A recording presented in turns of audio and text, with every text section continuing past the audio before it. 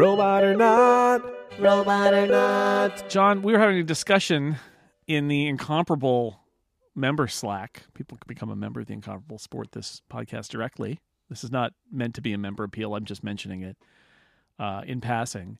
And the question was about a building. We were actually playing D&D, honestly, and we were talking about a building and what comprises a building.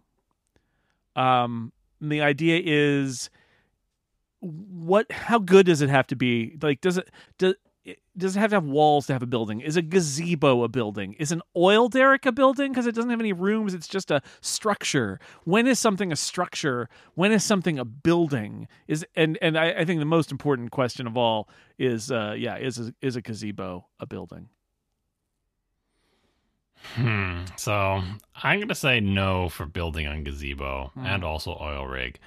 And it's not so much because they don't have walls or whatever. It's just that I feel like those things have specific names to identify them because they're too far outside the definition of building. And building is, is a house a building? Actually, so here's the thing about it. Like in a particular context, a house could be a building, right? In the context of a discussion about I don't know, taxation or land use or something, any buildings on this, whatever, then houses would fall under that. But only in that context, in a context where you're not sort of trying to categorize distinguishing buildings from streets, from stuff like that. Like in a more general context, you probably wouldn't call a house a building because you would use the word house. You would say, I'm the blue building on the left when you're coming down the street. If you said that, people would be looking for a blue building. They wouldn't be looking for a blue house. And what's the difference?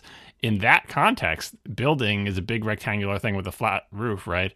That maybe is more than one story, maybe not, but it's not a house. It's not like, and even though in the other context, when they were talking about zoning or whatever, then houses definitely were buildings. And then gazebos and stuff, you have things like outbuildings, right? Yes. The subcategory of buildings that are, ancillary satellite buildings, which may be less building-like than the main building, but probably still aren't gazebos.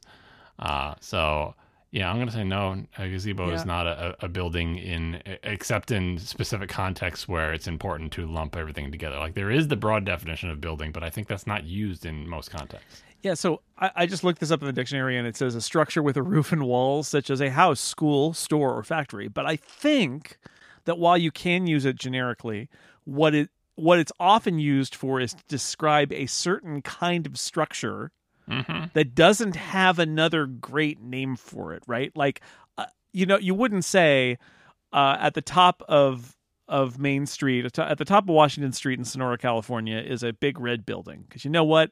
It's the Red Church. It's a church. We don't call it a building. It is a building, but we don't call it that because we've got a better word for it. It's a church. But across the street from it is a thing that's not a house.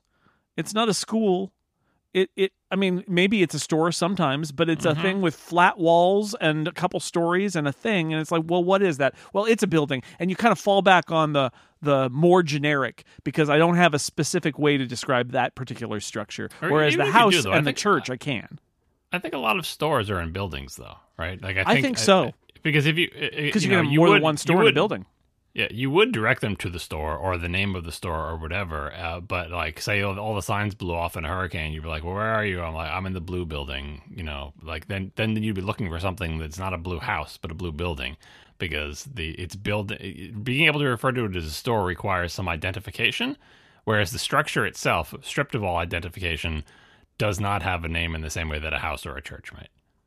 Yeah, in fact, I recall there being in my hometown, in addition to the Red Church, a bunch of buildings that were actually named as the something or other building, and there'd be like 3 or 4 stores in them, but they were a larger structure. So, all right, but gazebo, no love for gazebo really, it doesn't really have walls, right? It's just got posts. It doesn't really have a room in it. It's too far off. And an oil derrick, like. And if you built like a little apartment up on an oil derrick, I think you're cheating, and it's still not. Yeah, you could put a building on an oil derrick, sure. There you go. The building is on the derrick then. I like that. That makes sense. All right. Well, I'm glad we solved this problem that came up while we were trying to play Dungeons and Dragons, because I don't know why.